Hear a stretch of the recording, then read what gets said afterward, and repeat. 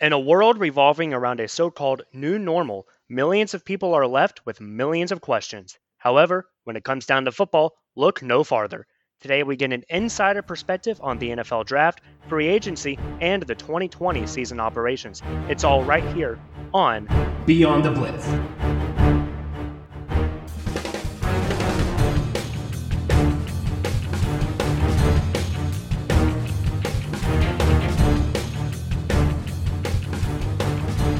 Good morning, afternoon, or evening, ladies and gentlemen. Blitz Crew back at it as always. Brandon Wells, Justin Rogers, and very special guest today is the senior writer and editor for the Tennessee Titans, Jim Wyatt. How you doing, man? I'm doing great. Hope you guys are doing well today. Absolutely. It's a pleasure to have you on the show. So, you've been working with the Titans for over 20 years now. How has this experience been for you so far? Yeah, it's been fun. It's crazy how much time has spent by. I have worked covering the Titans since the 1999 season. I did it for the newspaper in town, the Nashville Tennessean, from 99 to 2014.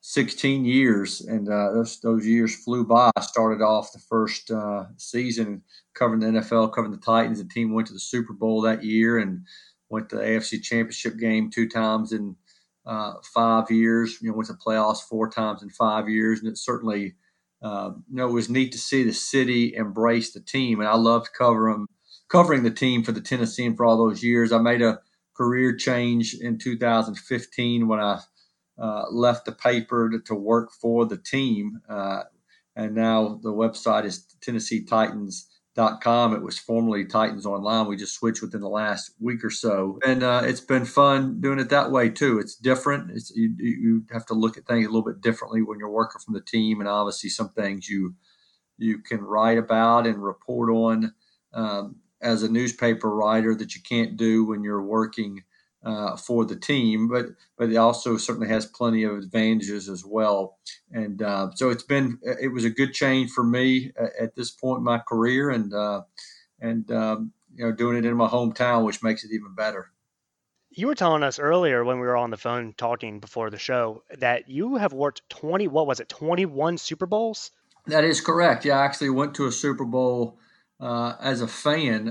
Growing up, I was a fan of the Buffalo Bills, which is crazy to think a kid growing up in Nashville would be a Bills fan. But I loved Simpson from the time I was a little kid and watching him in the 70s and seeing him go over 2,000 yards in 73 when I was just 6 years old.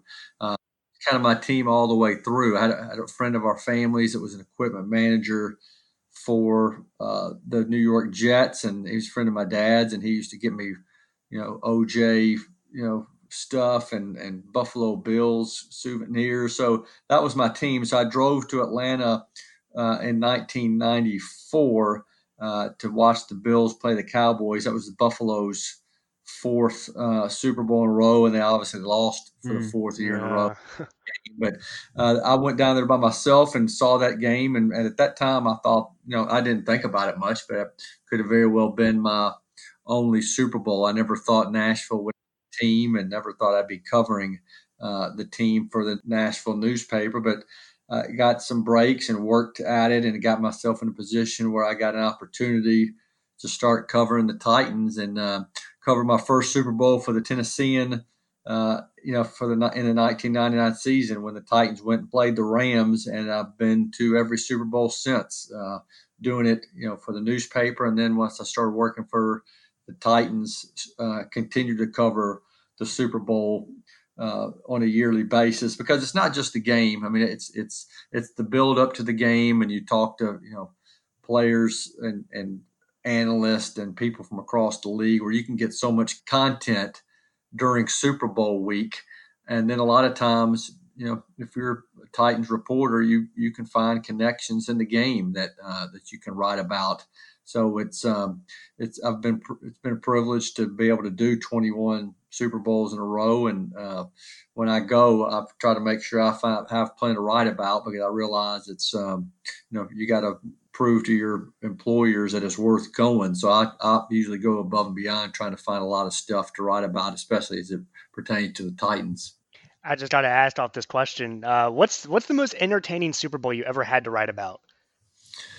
I mean, there've been so many. I mean, its first couple of years, I mean, covering like the Titans right out of the gate. The first one I went to as a reporter, that was a great game that came down the very end. The Titans came up 1 yard short, Yep. and but there was a stretch, I guess in the '90s, and and there've been some other Super Bowls that have been duds. But I have been fortunate enough to see some great games. And the game where Malcolm Butler, who's now with the Titans, intercepted a pass right at the goal line as the Patriots beat the Seahawks. That Super Bowl was a fantastic finish. The Super Bowl where the Patriots were down 28-3 to the Falcons and came back and won that game. That was a very memorable Super Bowl. There was a game the Steelers and the Cardinals played that came down the end. There was a Super Yeah. Bowl Giants upset the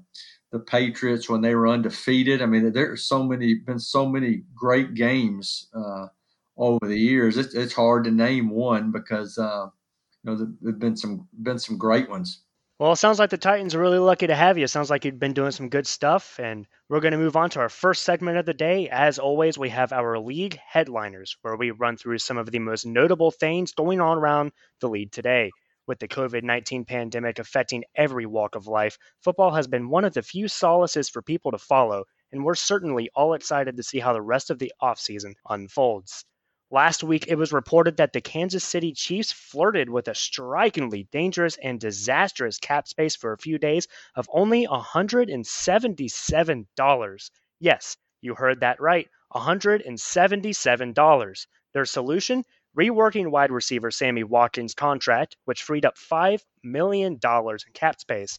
Are they making this move so they don't have to order McDonald's as a pregame meal, or are they eyeballing something larger, like perhaps a long-term deal with Patrick Mahomes? Well, it's going to take a lot more money than that to get Mahomes under contract. They got some more. They better start reworking a lot of deals if they're going to get it done. Yeah, the reality is they'll have to have a rookie pool to be able to sign their draft picks and undrafted free agents as well. So, I'll be curious to see just what they do moving forward. Mahomes eventually is going to get a blockbuster deal, and he's going to be the highest paid quarterback in the NFL once that happens. But in the meantime, I think they're just trying to create some space to get some rookies under contract and we'll see what else happens if they are potentially eyeing some other free agents out there as well. Yeah, with Patrick Mahomes, it's easy to see why he's going to be the highest paid quarterback in the NFL after this year. And they couldn't really do anything this year. I mean, $177, that's not a lot of money. So it's going to be interesting to see what else the Chiefs might do to clear up some cap space. And like you said, Jim, have some space to get some of those rookies signed that they will get in the first round and beyond in the draft. Yeah, but the good thing for them is they're in a position coming off a Super Bowl win where fans are gonna have some patience with them, even if they don't make huge splashes in free agency this off season, which have done some work, but obviously still some work to do building up for the 2020 season. But they've got to figure out a way to keep Mahomes, and they will. I mean, there's no way they're letting him get out of there. He's a fantastic quarterback. Saw him beat the Titans in the AFC Championship game in Kansas City, and obviously saw him lead a comeback against, in the Super Bowl, against the 49ers, on the heels of coming back against the Titans and on the heels of coming back against the Texans. So he's a marvelous talent, and just a matter of time before he gets locked up for a long-term deal. This past week also saw a lot of sad things coming out affecting Canton Hall of Fame. NFL record holder for the longest field goal for over 43 years, Tom Dempsey, passed away at the age of 73 due to COVID concerns. He played for the Saints, Eagles, Rams, Oilers, and Bills.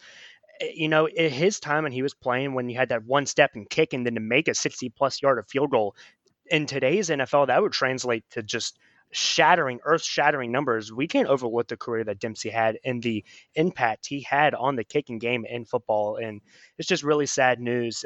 And it makes us realize that the coronavirus is affecting more than just the NFL offseason.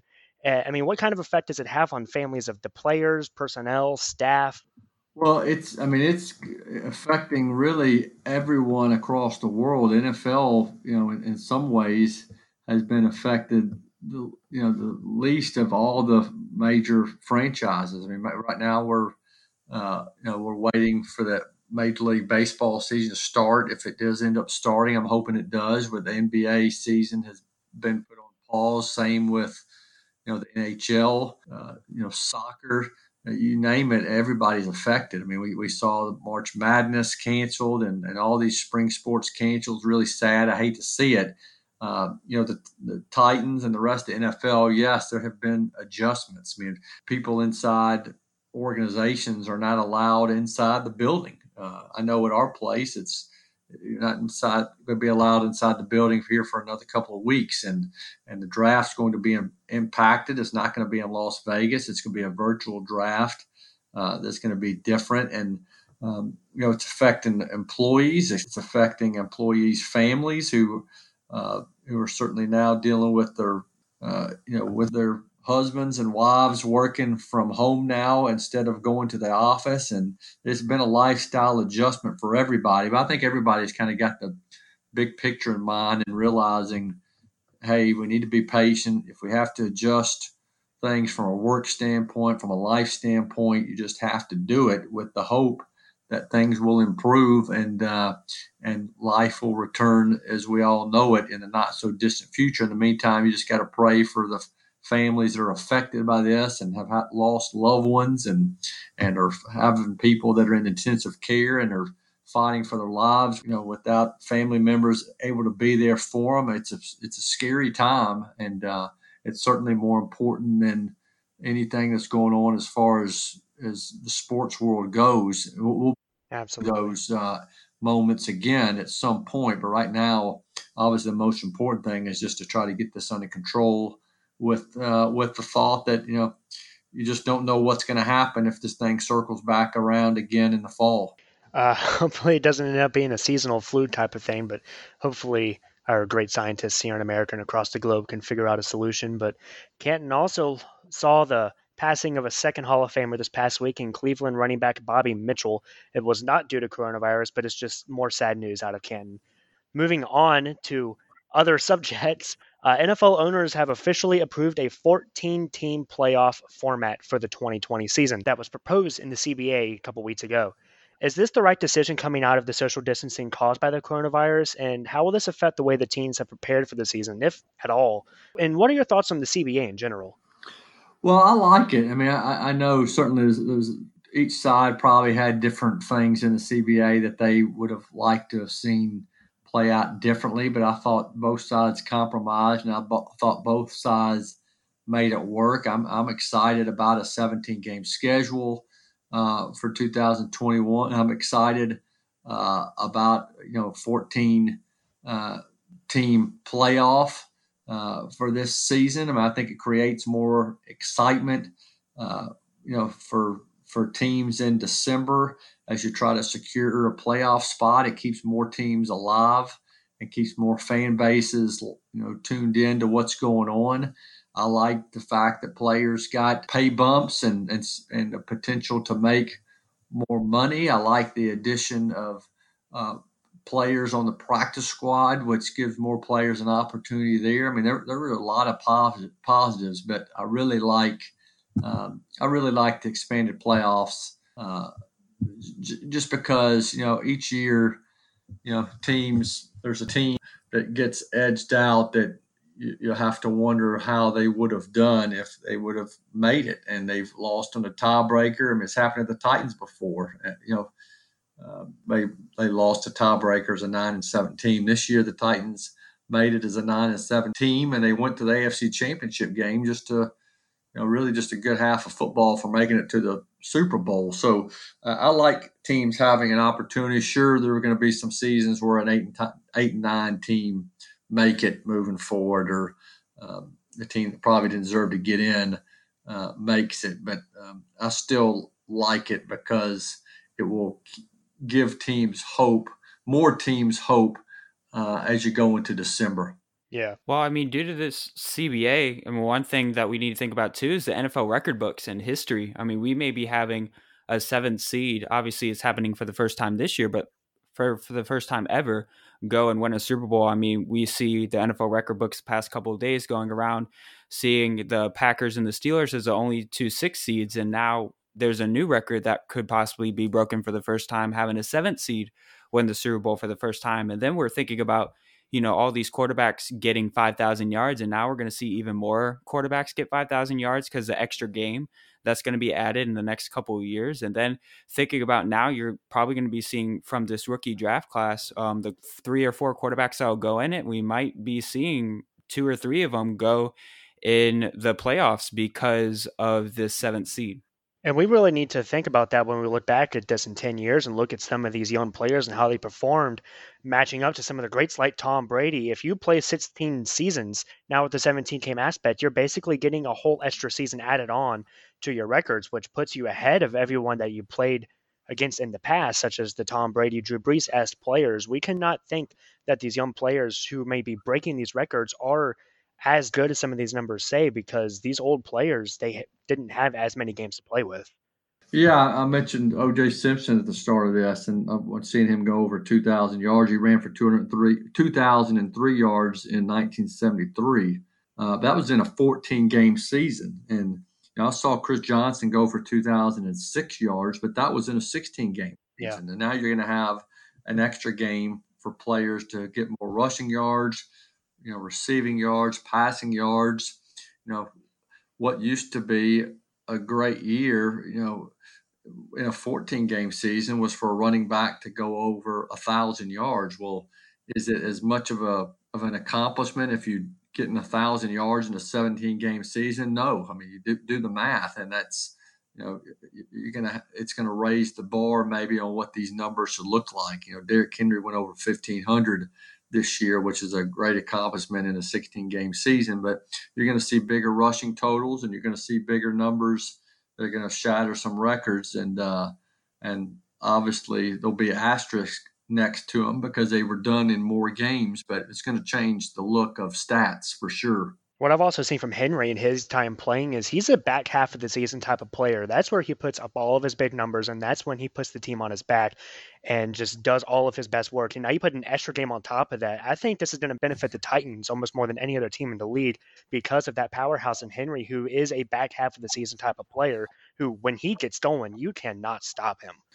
Yeah, but you also got to keep in mind that you don't want to overwork him and don't want to wear him out. I mean, we've seen some backs who have had the carries and the hits and that pounding take a toll, and their careers end quicker because of it. I mean, I watched Eddie George here during his career; he had a fantastic career, but year 7, 8, he started to hit a wall, and a lot of backs are doing that now. So you're still going to have to be, smart in how you use these backs. And I think Derrick Henry benefited. Maybe he probably didn't like it at the time, but when he first came into the league, he was a backup behind DeMarco Murray, and he didn't get a lot of opportunities, and he had to wait his turn. And then when he finally got his turn, he's taking full advantage. He did finish 2018 strong. He had a tremendous 2019, and he was a workhorse down the stretch. And now, the Titans have got to figure out a way to continue to utilize him and get a lot of production from him. But I think it would be helpful for the Titans if they can find another running back this year, either in the draft or pick somebody else up in free agency. If they can't get the guy they want in the draft, that kind of complements Henry better. I mean, Deion Lewis wasn't much of a factor this past season, and the Titans are going to need to change the pace back to give Henry a little bit more give him some more breathers during the course of a game where they're just not, having him wear down too soon. Yeah, definitely. Next headliner, the NFL is going to simulcast a wild card game in the 2020-2021 playoffs on Nickelodeon. They are going to make the broadcast more kid-oriented. This brings up the question, is there a market for the NFL to explore with having a wider kid audience? And will this be beneficial to air NFL games on kids' networks? And could this potentially bring a wider audience of younger children growing up and loving the sport because they got to watch it as a kid? Well, I think so. I mean, I think I think I'm all for it. I mean, I think any way you can promote the game and get people involved at an early age. I mean, I've certainly very aware of young fans following the NFL, and the more you can get youngsters, whether boys or girls, interested in the league, I think you got to try to do it. There's a young man in town who does a podcast. His name's Kason Romero, and I think maybe he's a fourth or fifth. I think he's a fifth grader that does his own podcast, and Oh, wow. and so I mean, he's knows exactly what's going on across the league and with the Titans, and the more you can tap into the youth and get them involved in football, the more it's going to help build the brand and get kids, urging their parents to take them to the games and or take them to NFL functions. So I think it's a positive. Well, podcaster to podcaster, I salute that young kid getting it going at such an early age. Our final headliner, President Donald Trump had a phone call this past week with the commissioners for each major sport league. In it, he stated that the NFL season should start on time. But will the NFL season actually start on time? And what factors go into making the decision whether or not the season should start in September or later? Or from a rider standpoint, what is your take point on this? Well, I hope it does. I mean, it's hard to know, sitting here on, first week in April, second week going in the second week in April, exactly what's going to happen with the virus. I mean, I hope that we're at a point in August or September that it's safer and that to gather in larger groups without concern. But I think I'd have to be, somewhat naive if I didn't think that what the scientists are saying and what other people who would know a lot more about medicine than I do, if they're saying there's a chance that this could come back, and if it's not safe until there's a vaccine, then you've got to take that into consideration. I mean, I do think the numbers appear to be getting better across the country, especially in some of the spots that have been affected the most. But I know we're not out of the woods yet. I'm hoping in a month or so things are going to look even better. That will provide even more hope. But uh, for now, I hear stories about Major League Baseball potentially coming back and playing without fans, and I hear stories about other leagues that are considering other options without fans. I mean, you hear the rumors about potentially having some of these leagues just go ahead and cancel their seasons. But I think what makes me optimistic is seeing some of these big events, whether it's horse racing or whether it's golf or whether it's other events that are being added back to the calendar for the fall, which tells me and includes concerts that I've seen that have been rescheduled for late summer and early fall. That they're getting advice from people that hey, it may be safe at that point. So I hope we're at a better place where that can happen. I certainly hope that the league is able to start on time with fans in the stands. But if you have to delay it, I'm okay with that too. I just think it's a situation though that nobody really knows sitting here on April the 8th how this is going to play out. It all matters how safe people are, and I mean that's everyone's number one priority. But I really hope that they don't have to play without fans. That's just heartbreaking to see players playing at the stands. It changes the atmosphere of the game, and could even change the outcome too, because some of these teams they rely on this home field advantage. Oh, it would be a completely different game without fans in it. I mean, there's just the hype that goes into it, and especially, I mean, it's NFL, that's college. I can't imagine watching a college football game and not seeing, game day where the kids show up and hours before the games and are rooting on their teams and just seeing the excitement in the stands. I mean, that's kind of what it's all about. I have a daughter that goes to the University of Alabama. I know what that's like on college football Saturdays and just seeing the excitement on campus. I go to a lot of college games. I have a Vanderbilt season ticket holders, and season ticket holder, and one of my favorite things to do is to go out there on a Saturday and watch football and tailgate. And I love, going to NFL games that are packed with fans,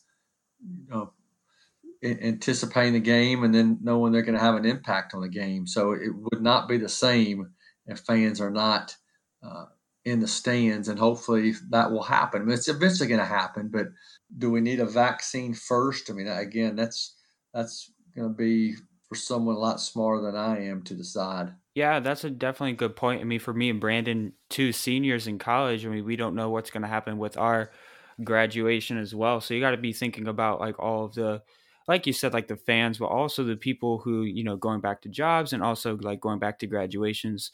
So yeah, definitely just keeping that in mind as well. That again, like we've been saying, this is bigger than sports. But as a sports fan, hoping that it comes back sooner rather than later.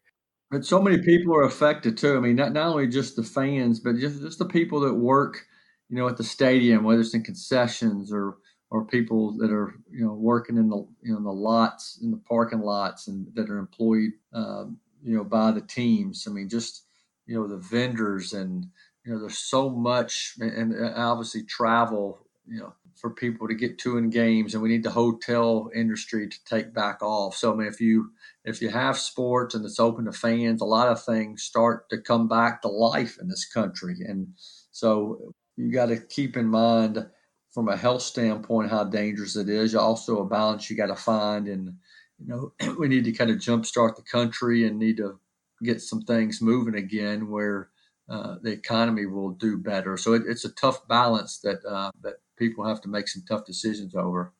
Yeah, and speaking of some of the sports, the lifeblood of the sports industry right now has been NFL free agency, and teams have been working for the past 3 weeks to sign and trade for players that will inch them closer to Super Bowl 55. And last year we saw the Chiefs win it all last season after losing to the New England Patriots, and the Patriots ended up going and winning the Super Bowl. And that was after they signed Rashad Breeland, Tyrann Mathieu. They traded D Ford away and got Frank Clark. And now we see the Tennessee Titans in the same kind of situation, losing to the Chiefs, who ended up going to the Super Bowl. And we see them signing a couple of players. And now let's just take an in-depth look at what it will look like for the Tennessee Titans this offseason. So the first thing we want to go over is Jurrell Casey. Jurrell Casey was traded for a 2027th round pick to the Denver Broncos. So how do the Titans plan to fill up the hole that Jurrell Casey will leave in the defense? And why did they trade him for so little?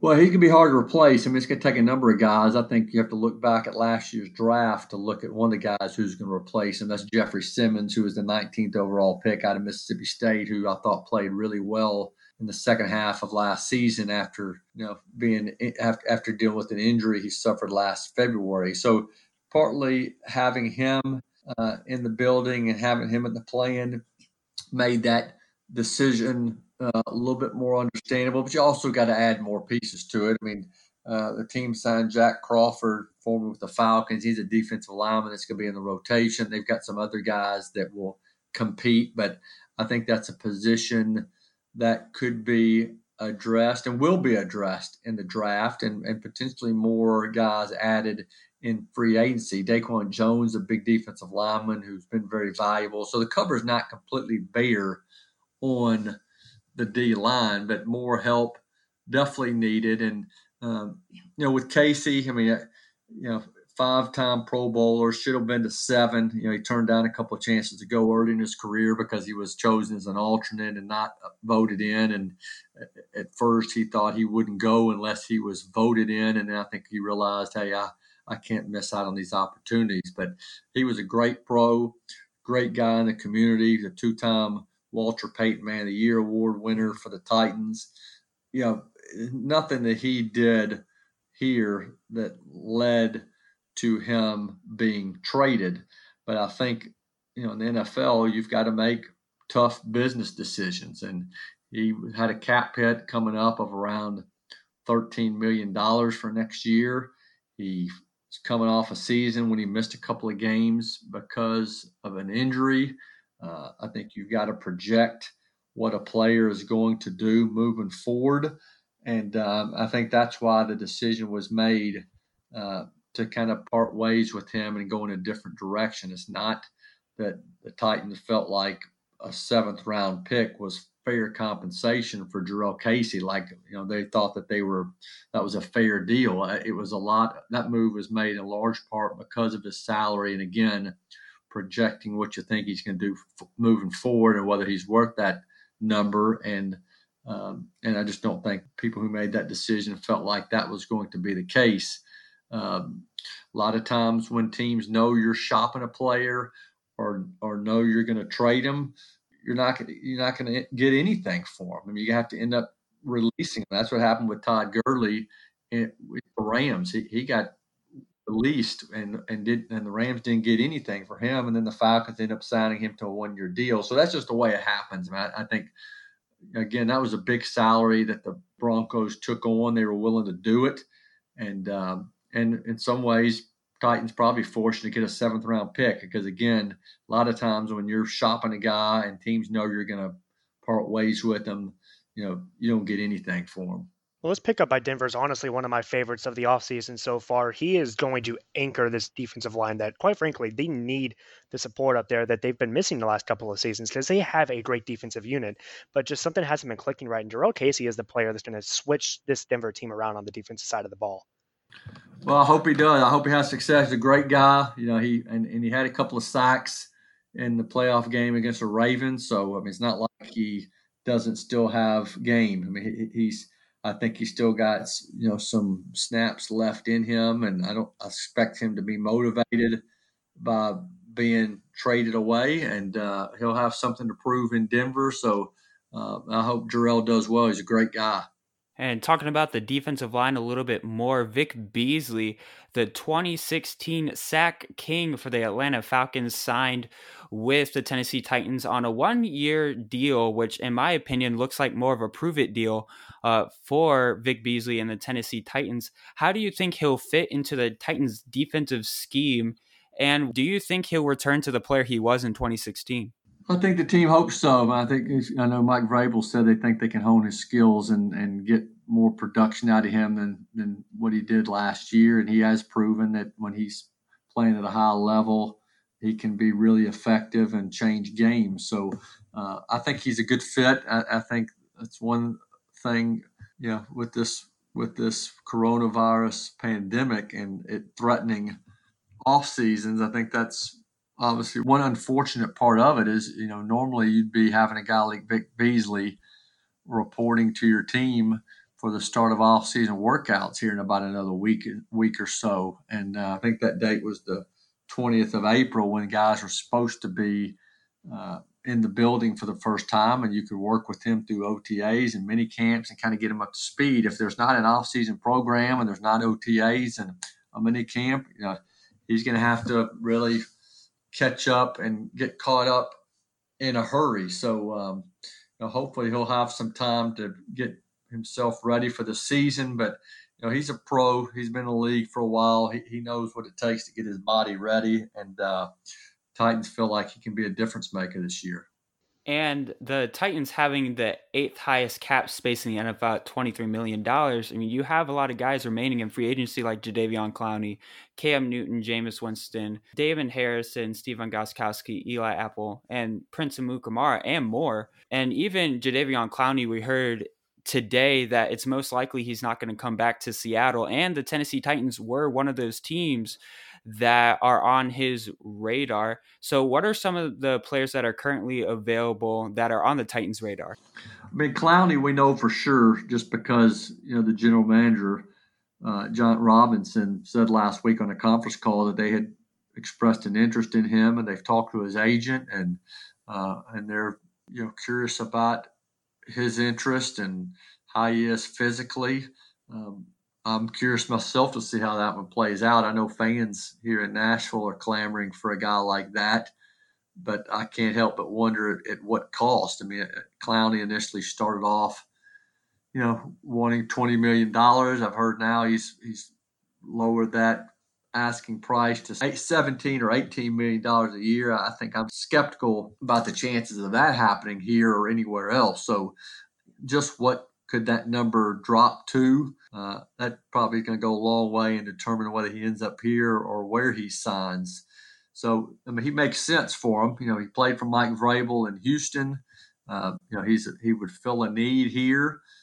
He'd kind of be a game changer, and add him and Beasley both would be huge. But I know some other teams are interested in him as well, and we'll just kind of see who steps up to the plate. As far as other guys in free agency, I know the other guy I'm really kind of keeping an eye on what happens with him is Logan Ryan, who has been really good here over the last 3 years. He would lessen the need to get a cornerback in the draft if you pick them, but I still think that's an area that the Titans have to address in the draft moving forward, because they've got some guys whose contracts will be up in a not so distant future. So cornerback's going to be a position the team looks at in the draft, but if they can somehow get Logan Ryan back here, you feel a lot better about things going into 2020.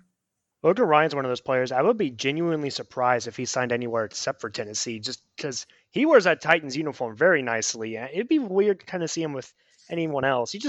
Something about the Titans atmosphere just shouts Logan Ryan for me.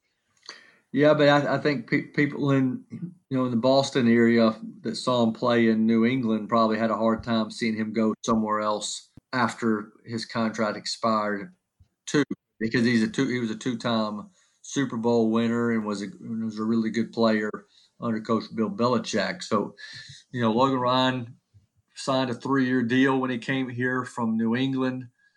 He has made good money. I think it's $30 million over the last 3 years. He played extremely well. He was very productive. He's kind of been a leader on the field and off the field as well. He's been a great Titan over the last 3 years, but I think he feels like this is a chance for him. He's not getting any younger to get one more big contract, and we'll see what happens. We'll see what the money looks like there and what the Titans are willing to do, and I hope he's back because I like him, but if things don't work out, Titans are gonna have to figure out a way to solidify that secondary that's going to be dealing with some changes with a new position coach and a new defensive coordinator, or at least a new guy calling plays. And so it's a lot of moving parts on defense. I also bet it was hard for New England Patriots fans to see Tom Brady's last pass go for an interception by former Patriot Logan Ryan for a touchdown at the end of that game against the Patriots in the wild card. Yeah, it was a great play for Logan, and it pretty much was fitting that he ends up making that play. A guy that was Tom Brady's teammate and a guy who has been such a good player for the Titans this year. So Titans would love again to have him back, but like Clowney, I mean, there's finances involved when you make these type of decisions, and we'll see how this one plays out. Yeah, it'll be interesting. One more question that I have real quick. So one of the players that left from the Titans was quarterback Marcus Mariota. And I know a lot of people aren't really giving second thoughts to the Titans not re-signing him, but now you got to think who's going to back up Ryan Tannehill coming up because of his injury history. I mean, the only other quarterback on their roster right now is Logan Woodside, a former 7th round pick in 2018. So what do you think the Titans might be doing to get a backup quarterback for Tannehill? Well, Logan Woodside will have competition. I know Mike Vrabel's been very complimentary of him, and I thought when Logan played last year in the preseason, he played extremely well. He's worked hard. He was on injured reserve last year, but he continued to work, to prepare himself, and I think he impressed everybody around him. But he hasn't played in an NFL regular season game, and I think the Titans will pick someone. It's just a matter of whether it's a veteran and there's some guys out there, or whether they draft somebody. And maybe if they're eyeing a guy in the draft and they don't get him, maybe you circle back and you sign a veteran at that point. But at some point, they'll make a move and they'll need to get somebody that they can count on to step in and play well. That was the biggest development of last season when Marcus Mariota was unable to keep his job.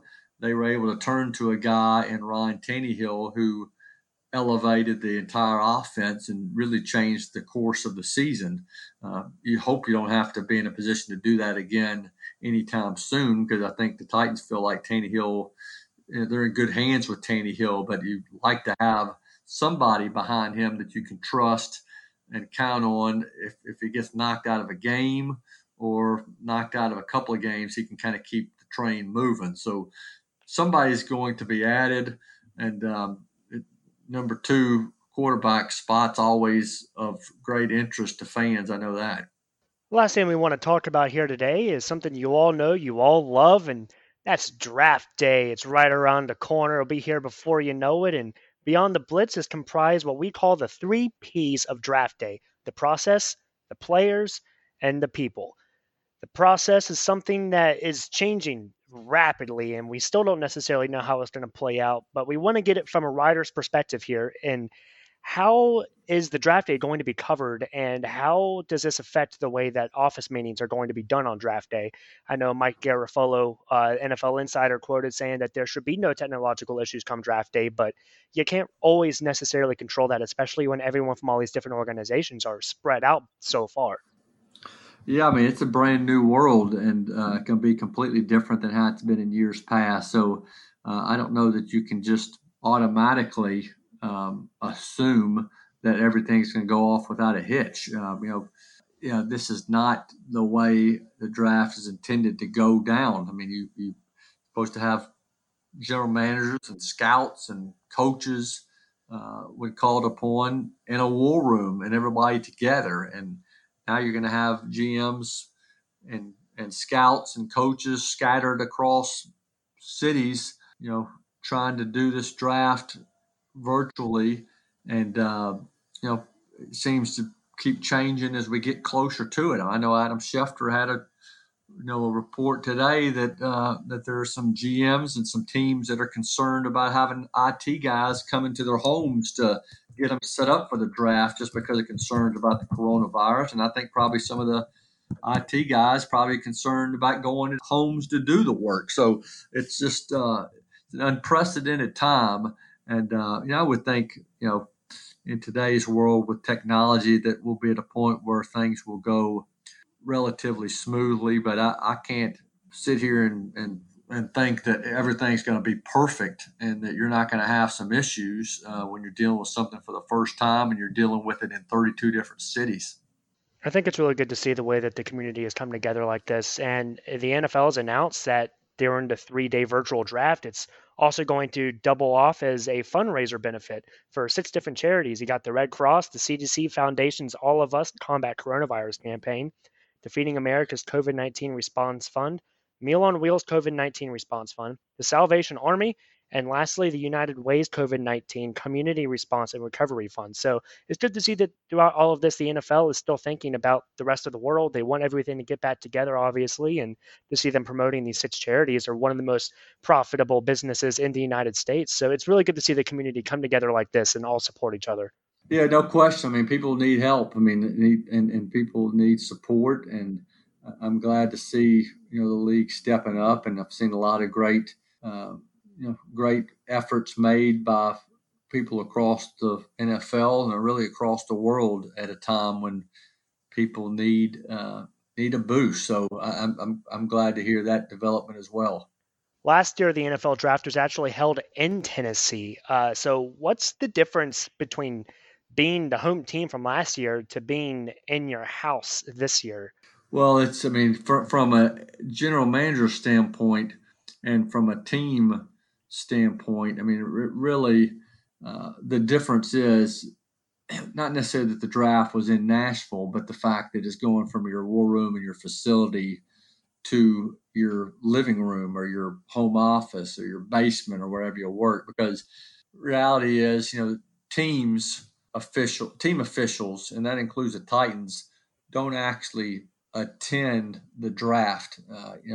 There's a couple of guys that represent the team. The 2 people who go to the draft for the Titans is Joey Barranco, who is an assistant equipment manager for the team, and then Anthony Pastrana, who works in video. He's the team's video director. They're the guys that usually go to the draft and turn in the card after they've been relayed the information from General Manager John Robinson.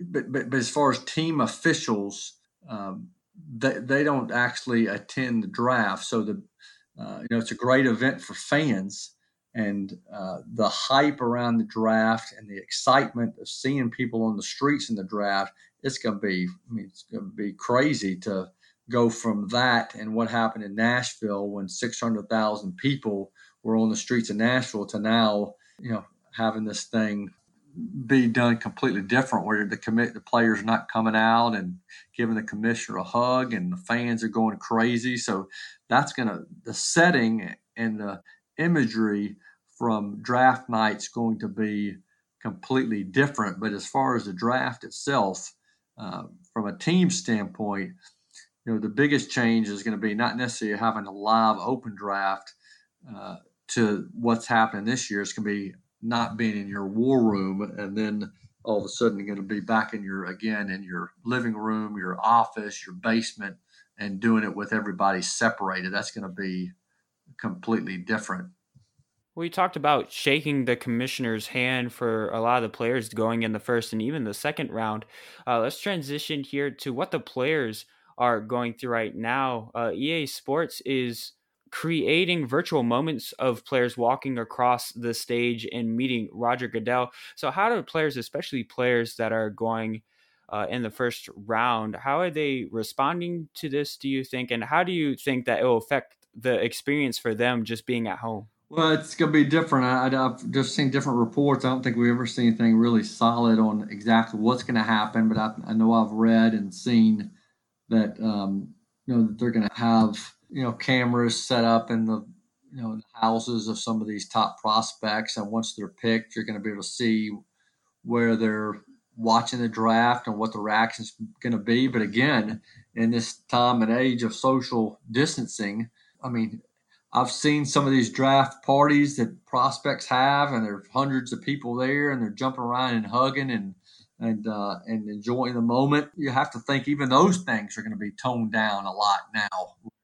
It's just not going to be like it's been in years past. So I've been to these drafts, and it's cool when the prospects are there on site and they're in the green room and they get called up on stage and they get to live that whole week in the draft, for a couple of days leading up in the draft city. That's a lot of fun, but it's going to be different this year, obviously, because it's going to be a lot more toned down. And another question, what did the draft process look like between the front office and players last year, and what could it look like this year, and what is it already looking like this year as we are a couple weeks before the draft?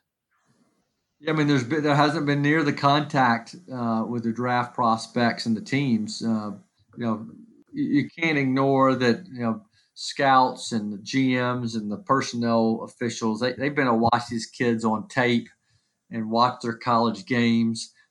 They got to talk to these guys at the Senior Bowl and at the Combine, but other than maybe a handful of visits, pre-draft visits that players had with teams leading up to this lockdown of facilities, you're not going to have a lot of these pre-draft visits that you've had in years past. And you didn't have the pro days, and you didn't have these private workouts that teams had. So you just don't have the contact with these players like you've had in previous years. So that's going to put a greater challenge on the GMs and the decision makers to get it right, because you're not dealing with the information that you have dealt with in previous years. Now, with all that said, I personally think that I've seen a lot of guys who have shot up draft boards based on what they ran or maybe how they did at pro days. And I always think the thing you got to emphasize the most, and what means the most, is what a guy's college tape looks like and what he did on Saturdays in the fall. Mm-hmm. And I think teams and coaches and GMs again are going to have to lean on that more and less on some of the other stuff they learned along the way. And finally, the last P of the draft is the people, the fans, the audience. And it's so hard to forget that the sporting world, it's in the entertainment industry. We do this for the fans. And, every year we see hundreds of thousands of people show up to support their teams, and it kind of creates this competitive atmosphere. And this year, that's not going to be a thing, as we were saying earlier. Last year, viewership was at an all-time high, reaching an average of 6.1 million viewers at any given time across all networks. And this year, the estimates for those numbers are supposed to skyrocket. For obvious reasons, there's nothing else on TV to watch, no sports. So people are thirsty for this. People are hungry. So that will be really good news for the NFL as well. But at the end of the day, if you could give one message to the fans of the Tennessee Titans right now to reassure them and to not worry and to just, keep them at bay almost, what would you say to the fans of Tennessee? Well, I think fans are still, hyped and fired up about what happened in 2019. This is a team that has finished 9-7 4 years in a row. This was the fourth year 9-7, and then for the Titans to take that next step and to go to New England and win, and in the Patriots season to go to Baltimore and knock off the number one seed, and all of a sudden you find yourself in the AFC Championship game. I think the future is bright here in Tennessee. Re-signed Ryan Tannehill, who led the way last year. You got Derrick Henry back under contract. A lot of key pieces return. Got good leadership, with the owner and Amy Adams Strunk and the GM and John Robinson, the head coach and Mike Vrabel. The future is bright here. Obviously, the team needs to continue to draft well and continue to make good decisions in free agency. But I think people in Tennessee, are excited about what's ahead. Now you just got to keep your fingers crossed and hope we're going to have a season and can build on what happened last year. Yes, sir. And it's going to be an interesting thing to see this develop. And we thank you very much for coming out, Jim. That's all the time we have. We went, significantly over time, but it doesn't matter. We got some good stuff in there, and it was always fun to sit down and talk with you. As always, Blitz crew, Brandon Wells, Justin Rogers. Our special guest today was Jim Wyatt. We thank you for coming out one more time, and you can find us on Twitter, Spotify, or Apple Podcasts. We are also currently working on making our website public. That should be coming any day now, so please look out for that announcement. And join us next week, same time. And you already know where it is. This has been Beyond the Blitz.